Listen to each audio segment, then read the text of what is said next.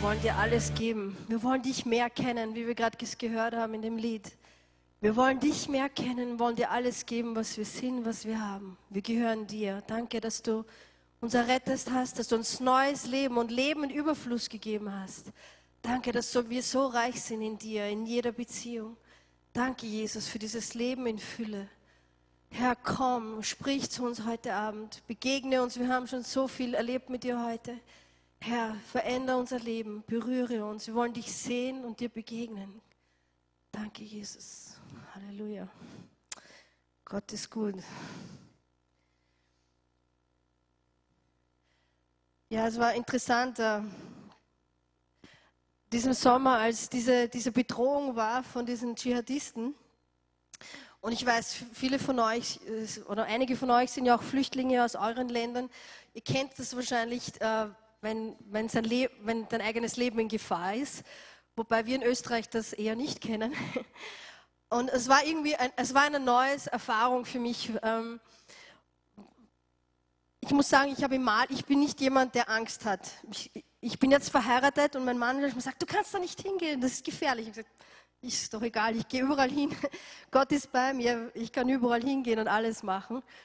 Und zum ersten Mal jetzt in dieser Situation war es so, dass ich doch eine Angst gespürt habe, was für mich irgendwie was Neues war.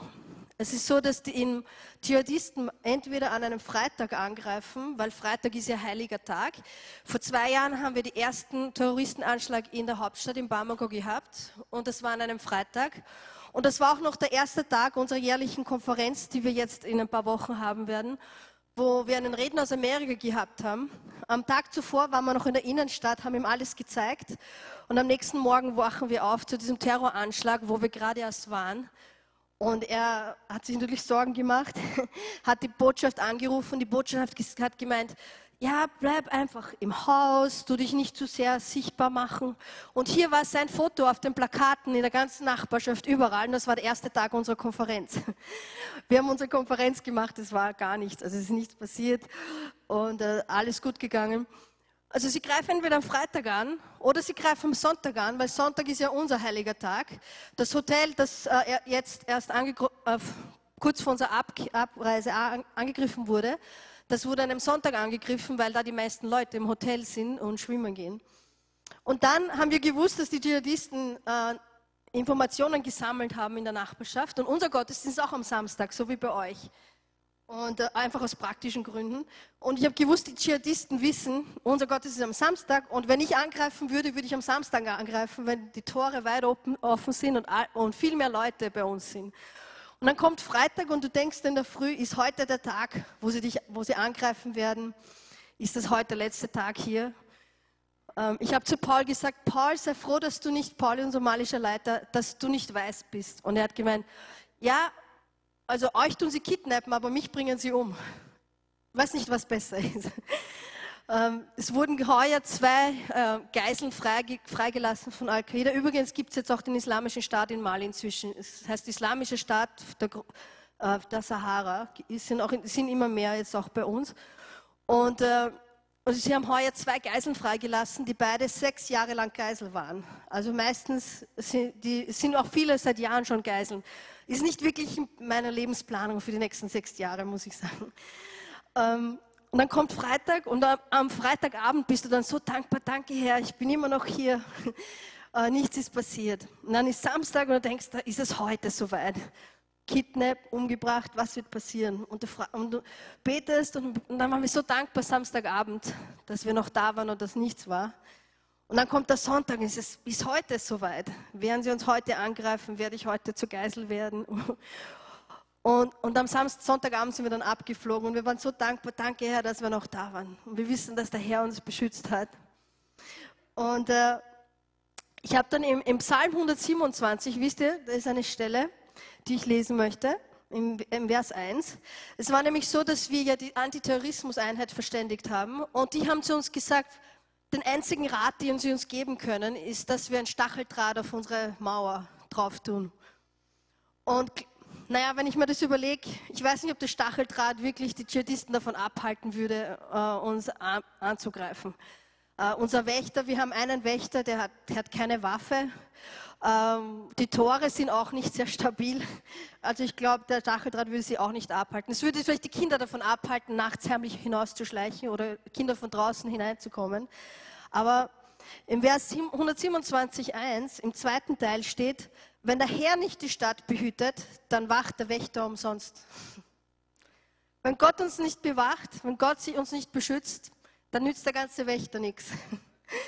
Wir brauchen Gottes Bewahrung und ich weiß, dass wir viele Engel haben, die uns bewahren, um uns herumsteht und dass Gott bei uns und uns bewacht. Der Stacheldraht, momentan, zuerst war Geldfrage, jetzt überlegen wir uns, ist es wirklich wert? Ich glaube nicht, dass es was bringt. Statt dann wie ein Gefängnis aus, denke ich mal. Dann haben die Kinder recht und sagen, wir sind wie im Gefängnis hier. Jedenfalls, wenn Gott uns nicht bewacht, dann wächt der Wächter umsonst. Und der erste Teil von diesem Vers, über den habe ich auch viel nachgedacht. Ups. Ihr wisst ja, vor 1,5 Jahren sind wir in einem brennenden Haus aufgewacht und konnten nicht hinaus, weil wir Gitterstäbe haben. Und der Randy sagt immer, er hat sich gefragt, ist das mein letzter Tag auf Erden? Ist es jetzt das Ende? Ich habe mir das damals nie gedacht, aber ich habe mir in dieser Situation jetzt heuer gedacht, ja, was, wenn sie heute kommen und uns umbringen oder zur Geisel machen? Was lasse ich zurück? Wenn das heute das Ende meiner Zeit auf Erden ist, was lasse ich zurück? Was habe ich gebaut? Ist das, was ich gebaut habe, hat das einen Wert im Himmel? Im 1. Korinther 3, ab Vers 10, sagt Paulus, gemäß der Gnade Gottes, die mir gegeben ist, habe ich als ein weiser Baumeister den Grund gelegt und ein anderer baut darauf. Also ich weiß nicht, ob ihr wisst, dass jeder Einzelne von uns ein Baumeister ist. Alle von uns sind am Bauen, immer am Bauen. Wenn wir am Leben sind, dann sind wir am Bauen. Wenn ich den Kindern immer frage, was habt ihr gemacht, was habt ihr heute gemacht, sie sagen immer, nichts. Ich hasse diese Antwort. Man kann nicht nichts machen, oder? Man macht immer irgendwas. Und ich versuche ihnen das beizubringen, das kann nicht sein, dass ihr nichts gemacht habt. Irgendwas habt ihr sicher gemacht. Was habt ihr gemacht? Sie wollen es wahrscheinlich nicht sagen. Wir alle machen was und wir alle bauen. Die Frage ist, wie bauen wir und womit bauen wir? Und wir wissen, dass Jesus das Fundament ist. Jesus ist das Fundament unseres Glaubens und auf dem bauen wir. Und dann Paulus sagt, jeder gebe Acht, wie er darauf baut. Wir müssen Acht geben, wie wir darauf bauen, auf diesem Fundament. Aber jeder von uns ist am Bauen. Vers 12. Wenn aber jemand auf diesen Grund Gold, Silber, kostbare Steine, Holzstreu und Holz, Heu, Stroh baut, so wird das Werk eines jeden offenbart werden. Der Tag wird es zeigen, weil es durchs Feuer geoffenbart wird. Und welcher Art das Werk eines jeden ist, wird das Feuer erproben. Wenn jemand das Werk, das er darauf gebaut hat, bleibt, so wird er Lohn empfangen. Wird er jemand das Werk verbrennen, so wird er Schaden erleiden. Er selbst aber wird gerettet werden, so wie durchs Feuer hindurch. Jeder von uns ist am Bauen. Und ich habe mich gefragt, und ich habe die letzten Monate viel nachgedacht über das, ob wir diejenigen sind, die mit unseren Werken vielleicht unser Haus im Himmel bauen. Ich weiß es nicht. Aber wir wissen, jeder von uns baut. Die Frage ist, womit bauen wir auf dem Fundament? Bauen wir mit Gold und Silber und kostbaren Steinen? Oder bauen wir mit Holz, Heu und Stroh? Womit bauen wir? Wenn das Feuer kommt, wenn das mein letzter Tag auf Erden gewesen wäre, wie viel von dem, was ich in meinem Leben gebaut habe, wäre übrig geblieben? Und jetzt könnt ihr natürlich sagen, ja, man sieht ja alles, was Gott in Mali gemacht hat, wie kann ich mir nur so eine Frage stellen? Aber ich hoffe, am Ende werdet ihr euch das nicht mehr fragen. Womit bauen wir? Jesus sagt in Matthäus 6, ihr sollt euch nicht Schätze sammeln auf Erden, wo die Motten und der Rost sie fressen, wo die Diebe nachgraben und stehlen, sondern sammelt euch Schätze im Himmel, wo weder die Motten noch der Rost sie fressen, wo die Diebe nicht nachgraben und stehlen. Wir sind am Bauen. Und ich weiß nicht, ob wir unser eigenes Haus bauen im Himmel. Die Frage ist, wenn du zu Jesus kommst und das Feuer kommt, was wird übrig bleiben von deinem Haus, das du gebaut hast? Und er sagt, wenn alles verbrannt wird, wenn alles Holz und Streu und Stroh und Heu war, gerettet bist du trotzdem. Ich glaube, obdachlos im Himmel zu sein, das kann nicht so schlimm sein, oder? Ist vielleicht nicht so tragisch. Alles ist trotzdem, Straßen sind aus Gold, alles ist wunderbar. Aber ich weiß nicht, ob du das möchtest, obdachlos im Himmel zu sein. Ich möchte ein schönes Haus im Himmel haben und das sollte jeder von uns haben. ich will nicht gerade mal gerettet sein, sondern ich möchte ein Wunder, wenn das Feuer kommt, das Gold, Silber und Steine. Wisst ihr, Gold und Silber, wenn das Feuer kommt, ist noch viel schöner. Ist noch viel schöner, wenn es gereinigt wird. Ich möchte, dass das glänzt und die Steine reflektieren, dass es ein wunderbares Haus ist. Womit bauen wir? Das ist die Frage. Psalm 127,1, wo wir vorher waren. Wenn der Herr nicht das Haus baut, dann arbeiten wir umsonst. Wenn es nicht der Herr ist, der es baut, dann alles, was wir machen, ist umsonst. Wenn wir es unserer eigenen Kraft machen, wenn wir machen, was wir wollen und nicht, was der Herr will, dann bauen wir umsonst. Dann bauen wir mit Holz, mit Stroh, mit Heu und wenn das Feuer kommt, bleibt nichts übrig. Womit bauen wir? In Matthäus 7 spricht Jesus auch vom Bauen. Und er sagt, jeder, der meine Worte hört und sie tut, den vergleicht er mit jemandem, der auf dem Felsen baut. Jeder, der seine Worte tut und sie hört, der baut auf einem Felsen. Wir bauen an einem Felsen und sagt, wenn der Sturm dann kommt, dann bleibt das Haus stehen. Aber, das kann man implizieren, jetzt, wenn wir nicht seine Worte tun, seine Worte hören, wenn wir nicht seinen Willen tun, dann bauen wir zwar, aber wenn der Sturm kommt, dann fällt das Haus zusammen, weil wir auf Sand gebaut haben und es einfach weggeweht wird. Worauf bauen wir? Womit bauen wir? Wenn der Sturm kommt, bleibt es stehen oder wird es weggeweht? Wir alle haben Stürme des Lebens. Wir müssen gar nicht warten bis zum Himmel. Ich kenne Leute, die sagen, sie lieben Jesus und dann kommt ein Sturm des Lebens und ihr Haus fällt zusammen und auf einmal verlassen sie Gott und sie wollen von Gott nichts mehr wissen. Sie haben nicht auf dem richtigen Fundament gebaut und nicht mit dem richtigen Material gebaut. Wer den Willen des Vaters tut, der baut auf dem Felsen. Im selben Kapitel, kurz davor, sind einige Verse, wo wir uns wirklich überlegen müssen, was die bedeuten, wo man sich Fragen stellen kann. Weil Jesus sagt in Vers 21 von Matthäus 7, nicht jeder, der zu mir sagt, Herr, Herr, wird in das Reich der Himmel eingehen, sondern wer den Willen meines Vaters im Himmel tut. Wieder redet er davon, wer den Willen des Vaters im Himmel tut. Er sagt, viele werden an jenem Tag zu mir sagen, Herr, Herr, haben wir nicht in deinem Namen geweissagt, in deinem Namen Dämonen ausgetrieben, in deinem Namen viele Wundertaten vollbracht? Und dann werde ich ihnen bezeugen, ich habe euch nie gekannt, weicht von mir Gesetzlosen. Wow. So unglaublich, oder? Diese Menschen haben geweissagt, sie haben Wunder getan, sie haben Dämonen ausgetrieben und Jesus sagt, ich habe euch nie gekannt. Wie ist das möglich? Kann ich Dämonen austreiben und weissagen, ohne Jesus zu kennen? Ich habe euch nie gekannt, sagt er.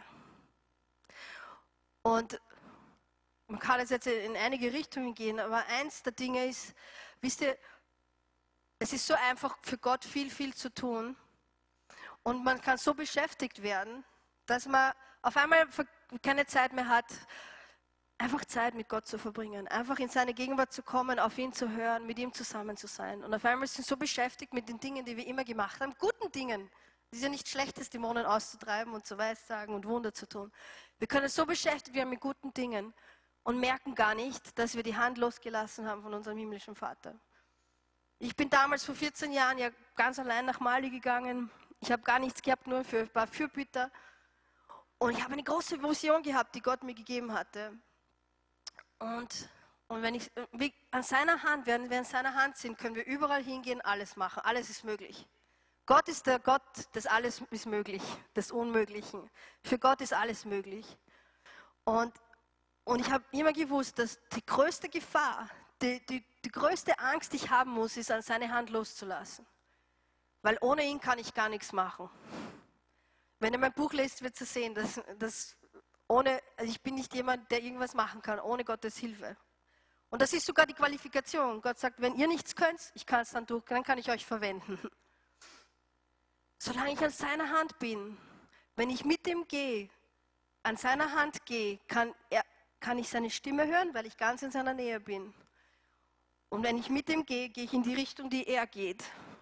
Und manchmal ist es so einfach, seine Hand loszulassen und es nicht einmal mitzubekommen. Und wir gehen Wir wissen ja schon, was wir machen sollen und wie wir es machen sollen. Und Gott ist stehen geblieben oder geht in eine andere Richtung und wir kriegen es nicht einmal mehr mit. Und wir hören seine Stimme nicht und wir merken es gar nicht, weil wir so beschäftigt sind, das zu tun, wozu er uns berufen hat.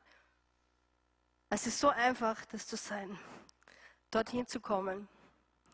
Und dann sind wir nur mehr Diener. Und Jesus hat zu seinen Jüngern gesagt, ich nenne euch jetzt nicht mehr Diener, sondern ich nenne euch Freunde. Im Johannes 15. Ich nenne euch jetzt Freunde, weil ich euch alles weitergegeben habe von meinem Vater. Ihr seid jetzt meine Freunde. Ein Freund ist jemand, mit dem du Zeit verbringst, mit dem du zusammen bist.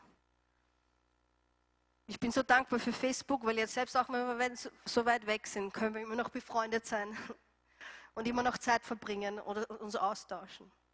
Gott möchte Freunde, nicht einfach nur Diener, die beschäftigt sind.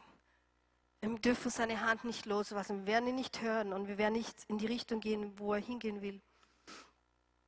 Wer den Willen meines Vaters tut, der wird gerettet werden. Wisst ihr, ich habe 8 Jahre lang gewusst, dass Gott mich nach Mali ruft. 8 Jahre lang habe ich gewusst, das ist mein Platz. Und ich wollte am liebsten ein Flugticket kaufen und gleich nach Mali gehen. Und ich habe aber gewusst, dass es nicht der richtige Zeitpunkt ist. Viele von euch haben Verheißungen. Ich denke, wenn man am Leben ist, hat man Verheißungen, Dinge, die man sehen möchte, auf die man wartet. Und es ist so einfach zu sagen, in die eigene Hand zu nehmen und einfach es zu machen. Ich bin so dankbar, dass ich nicht zu früh nach Mali gegangen bin. Wenn man in den 20ern ist, sind 8 Jahre sehr lange. Je älter man wird, desto schneller vergeht die Zeit. Aber in den 20ern waren 8 Jahre lang und ich habe manchmal mich gefragt, ob Jesus zurückkommt, bevor ich noch nach Mali gehe. Und dann werde ich jeweils nach Mali gehen und ich bin so dankbar, dass ich zur richtigen Zeit gegangen bin. Weil es wäre wahrscheinlich ein Desaster gewesen, wenn ich zu früh gegangen wäre. Ich möchte ein Beispiel aus der Bibel anschauen. Im 2. Samuel 6 sehen wir David. Wir wissen, David ist ein Freund Gottes, oder? Er ist König. Er ist der König, er hat Macht über ganz Israel. Und er sagt, einer meiner Lieblingsverse im Psalm 27,4, alles, was ich machen will, ist einfach auf die Herrlichkeit des Herrn zu schauen. Einfach wie auf seine Schönheit, in sein Angesicht zu sehen. Das ist alles, was er machen will. David hat Gott geliebt, er hat seine Gegenwart geliebt. Und obwohl er ich bin sicher, er hat viel zu tun gehabt und trotzdem alles, was er machen wollte, ist mit dem Herrn zusammen zu sein, in seiner Gegenwart zu sein. Das ist alles, was er wollte. Und hier in der Situation in 2. Samuel 6 ist es so, die Bundeslade im Alten Testament da war die Gegenwart Gottes. Wo die Bundeslade war, war die Gegenwart Gottes. Es war noch bevor der Heilige Geist ausgegossen wurde auf alle. Die Bundeslade war die Gegenwart Gottes und die Bundeslade war nicht in Israel. Und David hat Gott so geliebt, er wusste, die Bundeslade muss zurückkehren an seinen Platz. Und er konnte es gar nicht erwarten. Er wusste, das ist Gottes Wille, dass die Bundeslade zurückkommt nach Israel. Er wusste, das ist Gottes Wille. Er hat Gott geliebt. Und was macht er? Er bereitet alles vor. Und sie holen die Bundeslade und stellen sie auf einen Ochskarren. Und er ist so begeistert. Jetzt kommt die Bundeslade nach Israel zurück. Und hier, er feiert und sie sind auf dem Weg Richtung Israel, Richtung Jerusalem. Und was passiert? Der Ochse stolpert. Und einer der Männer auf der Seite greift die Bundeslade an und stirbt. Und die Bundeslade bleibt an dem Ort, bleibt dort stehen und kommt nicht nach Israel, nicht nach Jerusalem an dem Tag. Was ist passiert? Könnt ihr euch vorstellen, wie sich David gefühlt haben muss? Er hat gewusst, das war Gottes Wille. Und hier ein Mann stirbt und er fragt sich, was ist passiert? Wie kann das sein? Er hat den Willen Gottes getan. Er hat den richtigen Herzenseinstellung gehabt. Er hat Gott geliebt. Und dennoch, Gottes Wille ist nicht geschehen an dem Tag. Und wir sehen dann 3 Monate lang hat David, ich könnte mir vorstellen, wir wissen es nicht genau, aber 3 Monate lang hat es gedauert, bis er es wieder versucht hat. Nach 3 Monaten hat er sich gedacht, Herr, was ist schiefgegangen? Wir sehen, dass er zornig ist und wütend ist und er versteht nicht, wie kann das sein? Und 3 Monate hat er gebetet und den Herrn gesucht, was ist falsch gelaufen? Warum hat das nicht geklappt? Vielleicht hätte er vorher den Herrn fragen sollen, wie soll ich das machen? Es ist so einfach, dass wir wissen ganz genau, wie Gott heilt, wie Gott das macht. Wir machen es einfach und wir vergessen ihn zu fragen, wie. Wisst ihr, Jesus hat auf so viele verschiedene Arten geheilt im Neuen Testament. Ich glaube, er hat das gemacht, dass wir nie sagen können, ich weiß genau, wie es geht. Sondern dass wir immer auf den Herrn hören müssen, immer auf den Herrn vertrauen müssen. Jesus hat gesagt, ich mache nur das, was ich sehe, dass mein Vater im Himmel tut. Und wir sind so, dass wir oft ganz genau wissen, wie es geht. Wir brauchen gar nicht den Herrn fragen, wir brauchen gar nicht schauen. Wir wissen wie es geht. David hat gedacht, er weiß, wie es geht. Es war Gottes Wille, er hat die richtige Einstellung gehabt. Und doch ist es schief gegangen. Und 3 Monate lang hat er gebetet, den Herrn gesucht und hat Antwort bekommen. Er hat erfahren, was falsch gelaufen ist. Er hat das Richtige gemacht, die richtige Einstellung gehabt, aber den falschen Weg. Und 3 Monate später geht er und er macht es auf den richtigen Weg. Und er bringt die Bundeslade nach Jerusalem zurück. Mit viel Opfern und Freude und Tanzen. Gottes Gegenwart kommt nach Jerusalem zurück. Und es ist ein Riesenfreudentag. Er hat gelernt aus seinen Fehlern vom ersten Mal. Es ist so einfach, das Richtige zu tun, zu glauben, zu wissen, wie es geht. Aber wir fragen den Herrn gar nicht. Wisst ihr, was wir da machen? Wir bauen mit Streu. Ich sage immer Streu, Heu und Stroh. Heu, Stroh und Holz, wenn wir nicht den Willen des Vaters tun. Wenn wir glauben, wir wissen es und wenn wir es auf unseren eigenen Weg machen, dann machen wir nicht den Willen des Vaters. Dann machen wir es in unserem eigenen Weg und dann bauen wir nicht mit Gold, Silber und kostbaren Steinen. Womit bauen wir? Womit baut ihr? Womit sind wir am Bauen? Und wir wissen es manchmal gar nicht, dass wir nicht mit Gold oder mit Steinen bauen. Wir wissen manchmal gar nicht, dass es Holz ist, dass es Stroh ist. Und in den Psalmen sehen wir, wie auch David betet, Herr, prüfe mein Herz. Zeig mir, wo ich schief liege. Zeig mir, wie es richtig gehört.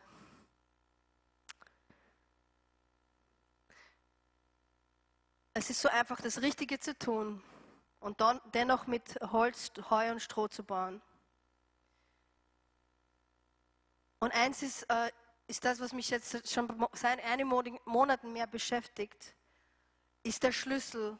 Ich denke, der Schlüssel für alles. Die Männer da, von denen Jesus in Matthäus 7 redet, die haben prophezeit, sie haben Dämonen ausgetrieben, Wunder getan. Im Namen Jesus. Sie haben Gutes getan. Sie haben das getan, was Gott von uns machen möchte. Aber ich glaube, der Schlüssel in 1. Korinther 13 sagt, wenn ich in Sprachen der Menschen, der Engel rede, aber keine Liebe hätte, so wäre ich ein tönendes Erz und eine klingende Schelle. Wenn ich Weissagung hätte, davon redet Jesus in Matthäus 7, und alle Geheimnisse wüsste, alle Erkenntnisse, wenn ich allen Glauben besäße, sodass ich Berge versetze, aber keine Liebe hätte, so wäre ich nichts. Und wenn ich alle meine Habe austeilte und meinen Leib hingehe, damit ich verbrannt würde, aber keine Liebe hätte, so nützte es mir nichts. Wenn wir keine Liebe haben, bauen wir mit Holz, mit Heu, mit Stroh und nichts bleibt über, wenn das Feuer kommt. Liebe ist der Schlüssel für alles. Jesus hat geliebt, wie kein anderer offensichtlich. Jesus sagt, an der Liebe werden die Menschen erkennen, zu wem er gehört. An der Liebe werden Menschen erkennen, dass wir Christen sind. Wisst ihr, im Islam, die Menschen, es geht alles nur, sich selber zu dienen. Ich kann lügen, ich kann stehlen, wenn es mir selber dient. Und die Menschen werden so schlecht behandelt. Wenn du als Christ kommst mit Liebe, ohne irgendwas zu erwarten oder irgendwas zurückzuerwarten, das ist so ein Zeugnis. Liebe ist das, was auch unsere Kinder verändert. In Mali kennen sie keine Liebe. Die Väter schlagen ihre Frauen, sie schlagen die Kinder und sie glauben, dass es nicht gut ist, wenn man den Kindern was Gutes sagt. Diese Kinder wachsen auf und sie wissen nicht, was Liebe ist. Sie kennen keine Umarmung. Wir müssen den Kindern zeigen, wie man umarmt, wenn wir sie aufnehmen. Sie kennen keine Liebe. Aber ohne Liebe ist alles, was wir tun, für nichts. Vielleicht habt ihr schon mal einen Propheten gesehen, der prophezeit und man merkt keine Liebe. Vielleicht habt ihr schon Menschen gesehen, die Wunder tun und man sieht keine Liebe. Wenn wir keine Liebe haben, dann ist das alles, was wir machen, wertlos. Es ist alles wertlos. Und ich weiß, ich brauche viel mehr Liebe. Ich brauche viel mehr Liebe für meinen Ehemann, für die Kinder. Und ich frage mich, wie viel von dem, was ich gebaut habe, die letzten 14 Jahre, ist wirklich gebaut mit Gold, Silber, kostbaren Steinen. Und wenn das Feuer Gottes kommt, wie viel wird übrig bleiben? Und ich bin am Beten, Herr, gib mir mehr Liebe. Gib mir mehr Liebe. Und hilf mir nicht, deine Hand loszulassen. Solange ich an seiner Hand gehe, mit ihm gehe, kann ich seine Worte hören, kann ich hören, was sein Wille ist und kann ich dorthin gehen, wo er will, dass ich hingehe. Jetzt, wo wir zurückgehen, nächste Woche, möchte ich echt vieles neu überdenken, was wir machen. Nur weil wir es immer so gemacht haben, heißt nicht, dass Gott möchte, dass wir es so machen. Gott verändert sich nie, aber seine Wege verändern sich schon, wie wir Dinge zu machen haben. Ich möchte nur das tun, wie Jesus, was der Vater im Himmel tut. Und nicht Dinge tun, nur weil wir sie immer so gemacht haben. Und ich weiß, ich brauche viel mehr Liebe. Und wisst ihr, Gottes Gnade ist so groß. Wenn ihr euch jetzt verdammt fühlt, ist das vom Feind und nicht von Gott. Weil Gottes Gnade ist so groß. Weil, wisst ihr, wir müssen nicht warten, bis wir sterben und bis am letzten Tag, wenn dann das Feuer kommt. Wir können ihn heute schon bitten, dass er mit seinem Feuer kommt. Und er hat mir gezeigt, wie das Feuer, das kommt um unsere Werke, um unser Haus, auf unser Haus fällt. Wenn wir heute ihm darum bitten, da ist so viel Barmherzigkeit und Liebe und sogar Sanftmut. Wenn man Feuer denkt, denkt man nicht an sanft. Aber Gottes Feuer, ich sehe so viel Sanftmut und Liebe, wenn er kommt. Und Gott hat mir dieses Bild gezeigt, wo unser Haus, das wir gebaut haben, wo diese Teile des Hauses, die mit Holz und mit Stroh gebaut worden sind, dass Gottes Feuer kommt und das einfach verbrennt. Einfach verbrennt. Und alles andere bleibt natürlich stehen. Alles, was wir gebaut haben, aus kostbaren Steinen, aus Gold und Silber. Aber Gott kann heute diese Teile des Hauses verbrennen, die wir mit Holz und mit Streu gebaut haben. Ist es so toll, oder? Dass Gott so uns vergibt und einen neuen Anfang gibt. Und wenn wir am Ende unseres Lebens stehen, können wir ein wunderbares Haus haben, das wir gebaut haben. Ein wunderbares Haus, das glänzt und leuchtet und reflektiert die Herrlichkeit Gottes. Das ist das, was Gott von uns möchte. Und Gott möchte heute kommen und was ihr gebaut habt, kommen mit seinem sanften Feuer der Liebe und das wegbrennen, was nicht von ihm ist, was ihr nicht mit ihm gebaut habt. Und das, was dann weg ist, da ist dann Platz, wo ihr bauen könnt mit richtigem Material. Stehen wir auf, kann ich wie ein Lobpreisteam haben? Danke, Jesus.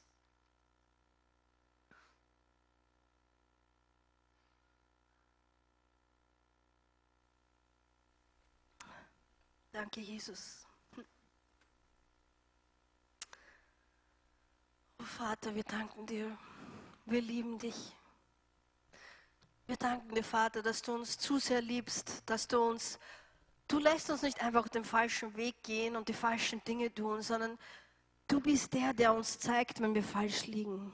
Du bist der uns spricht und du weißt, wie du unsere Aufmerksamkeit bekommen kannst. Herr, wir geben dir jetzt unsere Aufmerksamkeit. Du musst nicht erst versuchen, unsere Aufmerksamkeit zu bekommen. Wir geben dir jetzt unsere Aufmerksamkeit. Und wir wollen sagen, wie David, Herr, prüfe unser Herz. Prüfe die Werke, die wir gebaut haben. Das Haus, das wir gebaut haben. Vater, ich bitte dich, dass du uns zeigst, wo wir mit den falschen Materialien gebaut haben. Herr, vergib uns. Vergib uns, dass wir glauben, immer zu wissen, wie es funktioniert und wie und was und wo wir machen sollen, die Dinge, die du uns zeigst. Herr, vergib uns, dass wir glauben, wir wissen so viel und sind so weise, wenn wir gar nichts wissen, wenn wir doch in Wirklichkeit so von dir abhängig sind. Herr, wir kommen zu dir, Vater. Danke für deine Liebe, deine Güte, deine Sanftmütigkeit.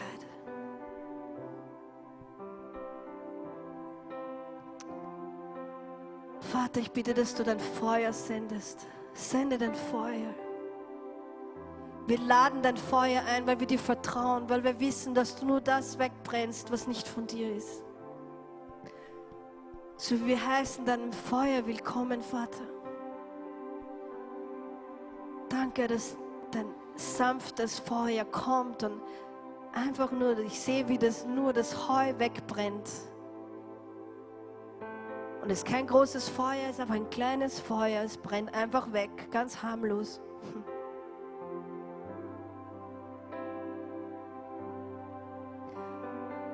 Danke für deine Barmherzigkeit, deine Vergebung. Dass wir neu anfangen können und da wieder jetzt mit den richtigen Materialien bauen können, da wo wir falsch gebaut haben. Herr, wir wollen zu dir kommen und dich fragen und immer dich suchen, was wir machen sollen, wie wir es machen sollen und wann wir es machen sollen. Und Vater, mehr als alles bitten wir dich um mehr Liebe. Gib uns mehr Liebe. Vergrößere unser Herz, Vater. Wir brauchen viel mehr Liebe. Jesus, du bist gestorben und das Gebet ist, dass wir lieben können, so wie du liebst. Und wir sind so weit davon entfernt. Vater, gib uns deine Liebe. Gib uns die Liebe, die du für deinen Sohn hast. Gib uns deine Liebe für die anderen, für die Menschen um uns herum, die Welt um uns herum. Lass uns lieben, so wie du. Damit die Welt sieht, dass wir dir gehören. Damit die Welt sieht, dass wir dir gehören. Lass deinen Strom der Liebe fließen, durch uns, zu die Welt um uns herum. Es ist deine Liebe, die die Welt verändert. Danke, Vater. Ich habe den Eindruck, es gibt einige von euch, die einfach noch vorkommen müssen. Als Zeichen, dass es heute ein Tag der Umkehr ist. Ein Tag, wo du sagst, ab heute baue ich mit den richtigen Materialien. Und ich möchte einfach gehen und für euch beten und für das Feuer Gottes beten, dass es alles wegbrennt, was nicht von ihm ist. Wenn du das brauchst, komm nach vorne und lass dich von seinem Feuer erfüllen, lass dich von seiner Liebe erfüllen. Und ich sehe, wie viele von euch weggehen werden und ich sehe die Mauern eures Hauses und ich sehe nichts als kostbares Material, Gold, Silber und kostbare Steine. Weil Gott alles andere wegbrennt, was nicht von ihm ist. Und ihr könnt neu bauen. Danke, Jesus. Kommt nach vorne, wir beten für euch. Auch wenn ihr Heilung wollt, kommt nach vorne, wir beten für Heilung. Sagt es uns einfach, wenn ihr für Heilung vorne seid.